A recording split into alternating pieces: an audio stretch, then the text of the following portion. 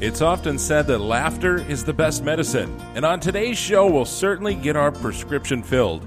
Even the writer of Proverbs wrote, "A cheerful heart is good medicine, but a broken spirit saps a person's strength." Today, our host Dean Hulse and I sat down with two great friends of ours. These two brothers are some of the funniest outdoorsmen you'll ever meet. And we'll have a lot of laughs, but we'll also hear a great story of salvation and a slightly miraculous baptism. Come along now on the Trail to Adventure as we share some great outdoor stories and a lot of laughs. Welcome to God's Great Outdoors, the Trail to Adventure. We're at our home studio today in Powers, Michigan. And we've got, actually, Adam and I are together again today, and we enjoy doing that. Happens every now and again. Yeah, not often enough. You're on the road a lot. I am.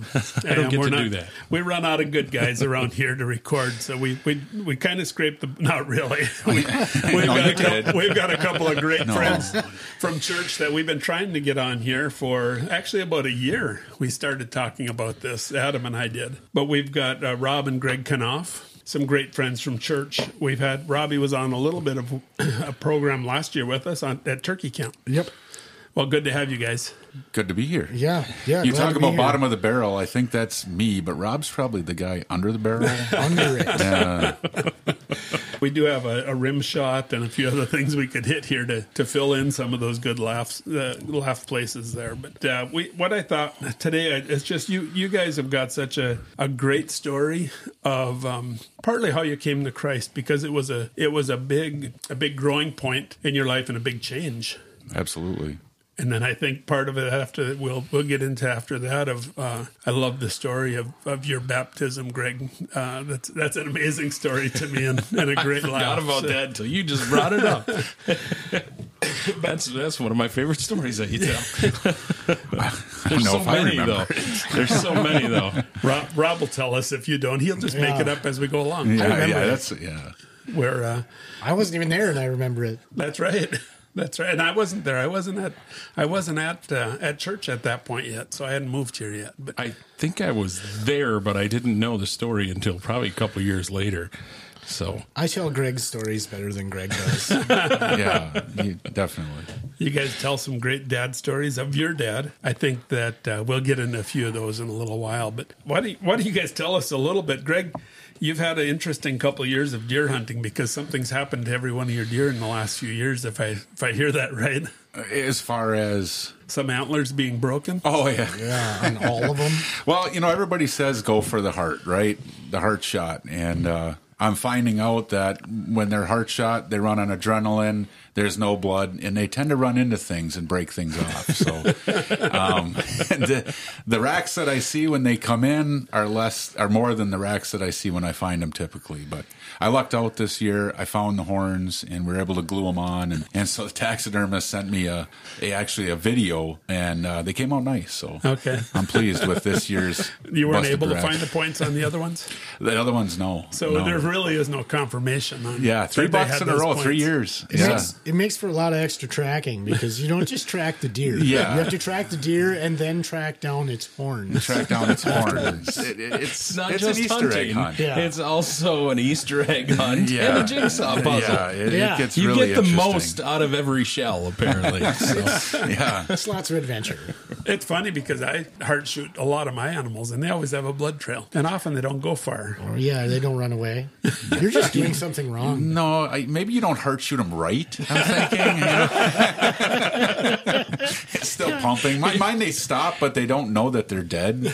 So, yeah, you're just not getting the most out of your hunt. Yeah, that's right. Don't get the tracking, the excitement of the tracking that you do. And I love to track. I got to hear a bunch of stories the other evening. We had just a few evenings ago. We had our wild game feed at church, and you guys are in charge of putting together a lot of mounts in the basement and doing things. And we tried to talk to Greg, but he was talking to somebody else for about a half hour while I was standing there waiting. And so finally, Robbie, you came over to my house at about 10 o'clock your time. Yeah, to pick up some heads. Yeah. So he left at about 1 a.m. then? Not quite, but it was getting there. It was getting late.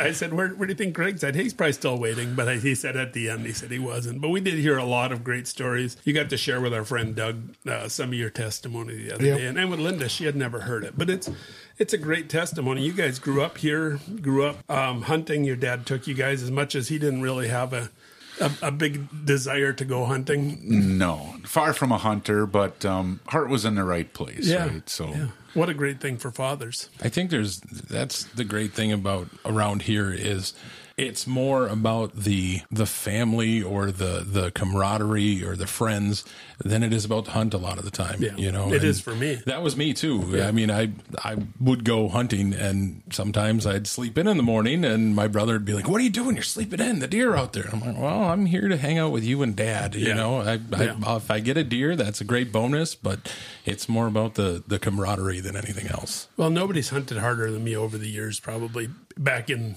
when I was younger. And I maybe burned out a little bit. Someone told me when I was just started guiding, Richard Smith, the writer out of Marquette, told me, he said, "Dean, someday you'll probably regret the guiding because you'll probably miss the hunting." And it's a little bit the case, but I still love the camp. Robbie, you said something the other day about you walking in after your dad had just shot a buck and what he was doing there. And I was working for the tree farm in Bark River at the time, over at Teal's Tree Farm. So I came in right before dark. I got off work and I went out to camp, and I walk in fully expecting him to be snoring, asleep on the couch. But it was, that's his MO. That's how he is. I come in there and he's sitting at the table, not looking out the window. He's sitting at the table playing solitaire. And I'm like, "Well, so you're still not hunting?" I said, "But at least you're awake." I said, "I'm surprised to see you awake." And he's like, "Well, I shot one." And I'm like, "No, did you?" He said, yeah, I shot one. And he said, "I think it's an 8-pointer." I said, "Well, that's great." I said, Greg's out sitting in the post right now. Greg's out hunting. I said, "But it'll be dark here in another 15 minutes. I said, give him a half hour. He'll be here, and, grab some lights and go look for it." And he goes, "Well, you ain't got to look for it. I mean, look out the window. It's laying right there. Don't you see it laying there?" I look out the window. I'm like, "Oh, yeah. Yeah, it is laying right there. It ain't even that far away." So I turned to him all puzzled, and I'm like, "What do you mean you think it's an 8-pointer? I said, "You didn't even go look at it?" He's like, "Well, no, I ain't going out there. It's cold outside."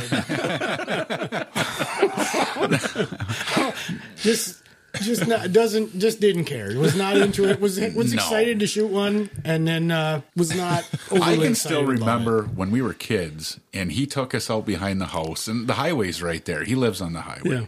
So we go out, and we're probably, 150 yards from the highway, and we set up a brush blind, and my dad grabs like 6 apples out of the fridge, and I think he ate one of them on the way out. On the way out, yeah. We throw together this brush blind, and we're sitting on stumps, and I'm thinking, we're not going to see anything. I'm a little kid, and I know this looks foolish, But we're staring, and we're thinking, well, maybe something will get hit on the highway, and it'll run in wounded, and we'll have a shot.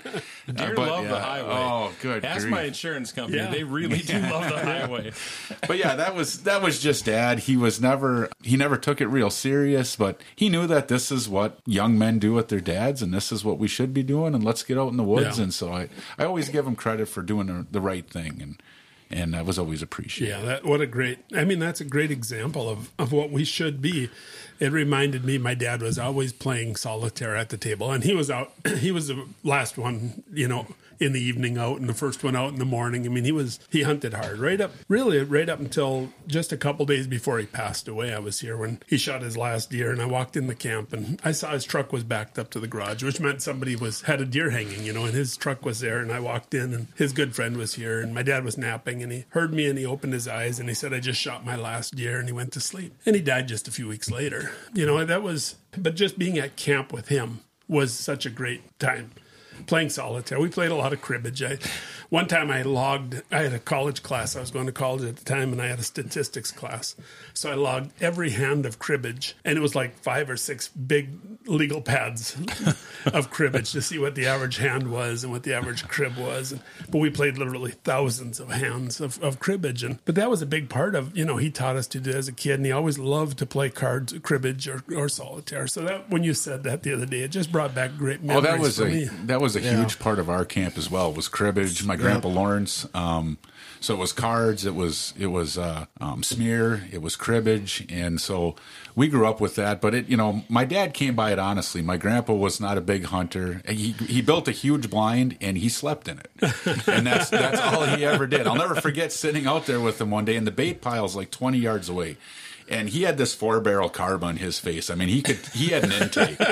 So he's just sawing logs, and this little doe comes in, and it was a late this year's doe. Yeah. So this thing was tiny. I mean, we're talking a 50-pounder.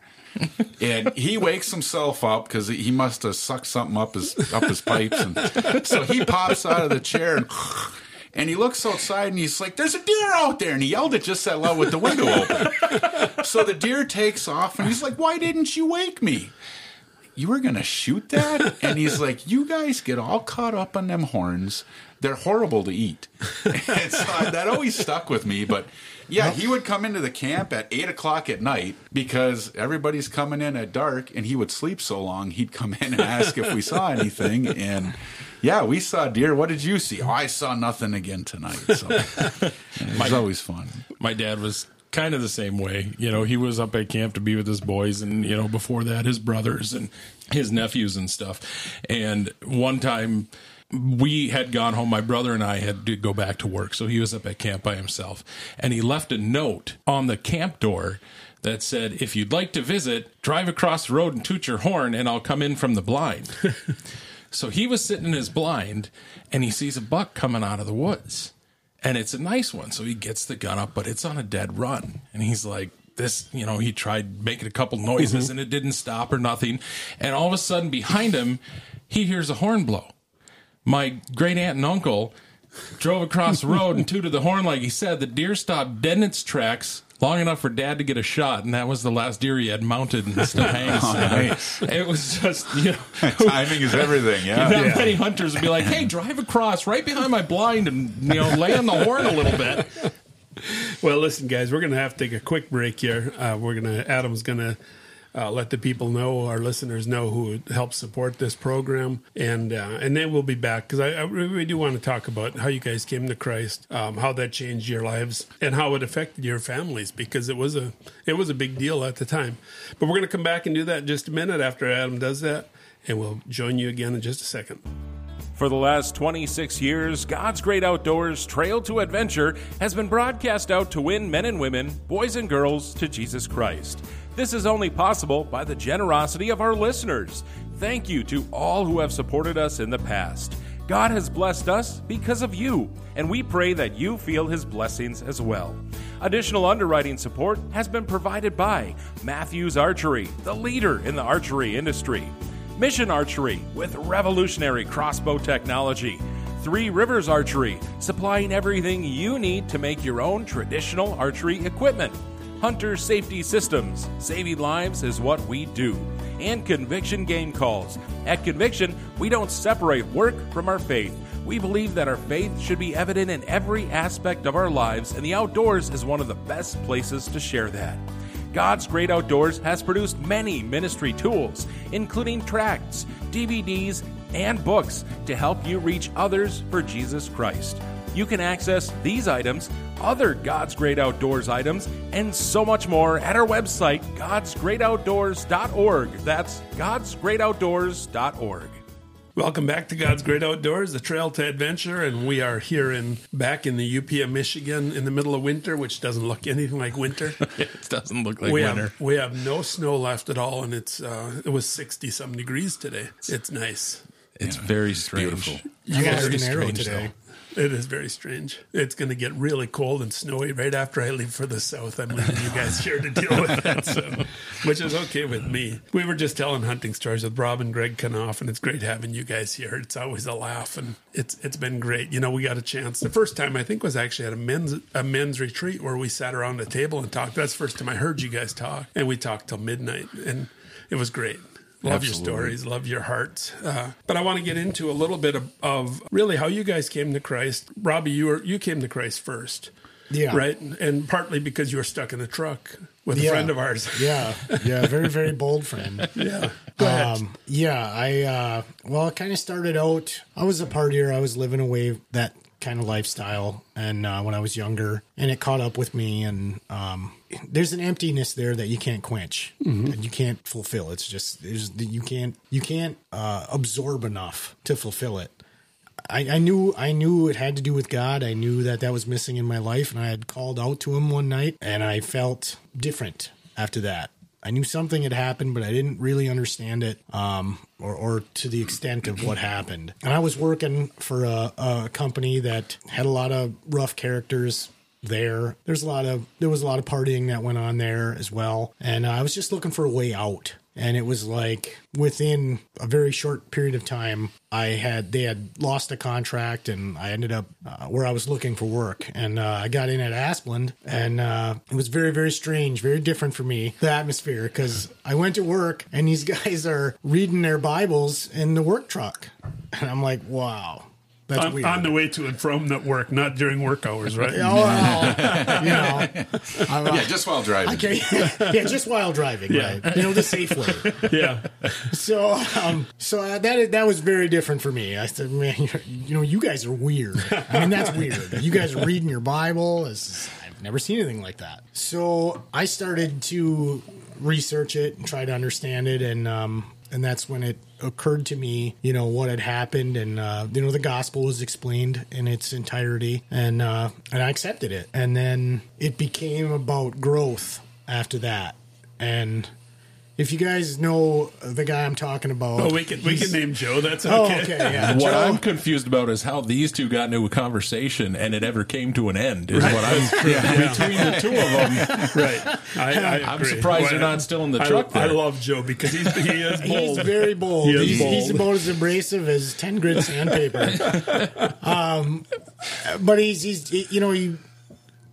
just that. He's bold, and it was, hey, you can be mad at me all you want, but this is what God says. It's black and white. It's right here. You can read it. You can be mad at me if you want to, but I didn't say it. You say that to me all the time. I didn't say it, Rob. God said it. Don't be mad at God, not at me. He'll forgive you. He was just. I was just reading Job today, where he's talking to God and he's mad. And God says, "Who are you? Did you hang all this stuff up there and do all these things?" And it was just, I was upset because it was challenging me to do something that was uncomfortable for me. To we don't normally gravitate towards God. We have to be vigilant about it. It's a choice that we have to make. It's not what we want to do naturally, and I was fighting it. And you were part of a church at the time. I was part of a church at the time. That didn't really dive into that. Didn't relationship. dive into that, and it was, and we argued about it, and I was challenged to go somewhere where I could grow, and I remember having some pretty heated arguments with him that always ended the same way. Like, this is what it says. You can't, do what you want with it. Yeah. It's black and white. It doesn't matter who says it if it's written in stone. Mm-hmm. So I eventually accepted that as well. And I picked up the challenge, and some of it was just to, because I worked in such close quarters with that man, It was just like, I'll do whatever you want me to do if you would just leave me alone for 5 minutes. And that's exactly what you needed. It was the push I needed, and it was done in love, and I'm very grateful for it. And it's encouraged me a lot, and I've got a home church, and my whole family goes there, and now my brother does too. Yeah. It's exciting to see what God has done in my family, for sure. Yeah, and it was you guys. You fought it, but then your family fought it harder and actually got mad at you. Oh yeah. I remember that. I remember this at our very same camp that we have all these stories from. That camp has been such a gift. It's just a hole in the wall camp. It's nothing special at all. Camp for sale. And there are holes in the walls. And there is holes in the walls. I remember who put them there. The raccoons prove it. Yeah, where the coons came in. Yeah, and where the bullets went through the wall. But God has blessed that camp, and in such a way that it brought me and my brother together, and a lot of these arguments were handled the same way, because I was, if Joe was my coach, I became pretty abrasive as well. And, I know abrasive's not the right word. Like Bold. Yeah. So I was hitting up Greg with the same kind of thing. This is what it says. I mean, I can't argue that away. So Greg felt challenged, and naturally, I think. Well, and looking back, so Rob forgave Joe for his boldness and understood that it was to help him. But when he came to the Lord, I didn't forgive Joe. I thought, well, who is this guy? Who does he think he is? Come into my family, and we grew up here, and this is where we go to church. Rob, what are you doing? And so it upset me. And again, we had God plus works, and I never really fully understood that. And so as Rob explained it to me, it's like, well, you're just talking like that guy you work with, and I was trying to convince him, come back. This is where you belong. And he's like, I have a relationship here. And I never fully understood that. Yeah. So I got upset with him. And it actually turned into, and thank God that Rob didn't get upset. But I grabbed him and I pinned him against the wall and said, you think you're so right. You're following somebody who's teaching you falsely. And he said, I don't understand why you're so upset. I found a relationship with God, and you're upset about it. You should be happy for me. I had to chew on that. Mm-hmm. I went home, and it bothered me for weeks. Yeah. And I don't even think Rob knows the extent to which that bothered me. And I really had to dig into that. So I started digging into Scripture, and next thing you know, I said, well, where are you going, and what time is service? and it was just that quick. And wow. And gratefully, Julie joined, and it wasn't long after Rob was baptized and I was baptized, and here we are today. And we got a minute to tell that story real quick. And if you don't remember it, I know he does. Yeah. It's one of my favorites. I wasn't there yet, but the baptismal service was out on Lake Michigan off Escanaba on the beach. And it was just about over. So you guys take it from there, because we're running short on time. Yeah, well, so I listen to testimonies, and you hear these people having courage for Christ, and at the time, I was still afraid to talk in front of crowds. Obviously, I'm getting over that. But, it was one of those situations where we go down to the beach afterwards, and, the sun's glistening off the water, and I find myself sitting there praying about this. Like, when Pastor Brad yelled, is there anyone else? Is there anyone else that would like to be baptized? I look down and my shoes are gone. They're off. I was praying about, I don't remember taking them off, but my shoes are gone, I guess we're doing this, eh? And I walked out there. I'll never forget the look in his face, and it was like, welcome, brother. And it was a warm embrace and some really frigid waters, and it was a slam dunk. And I mean, I came up just, you truly do feel renewed in the spirit, and it's it was there when I came to faith, but it was something else when you come up out of those waters. I will say that. Yeah. Well, we're out of time, believe it or not. We're gonna keep going here in a minute. So if you guys are listening on the radio, as listeners, check us out. Get the podcast, because we're gonna keep going here in a minute with some more hunting stories, even a little bit more of what Christ has done in your lives since then, in your families. So Adam is going to see us out in a minute, and we'll be back in just a second with those that are on the podcast, and we'll pick it up there. As we recorded the show this week, we laughed until our sides hurt, but we cried as well.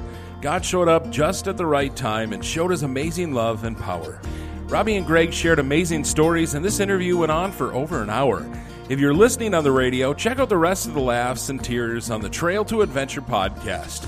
We'd like to invite anyone in the Northeast Wisconsin area this weekend to stop in at the Outdoor Sports Show in Marinette, where you'll find our good friend Shorty at Shorty's Custom Game Calls. If you mention you heard about it on God's Great Outdoors, you'll get 10% off anything Shorty has for sale. Kids are welcome too, and they can also sign up at Shorty's booth for the Youth Turkey Calling Contest.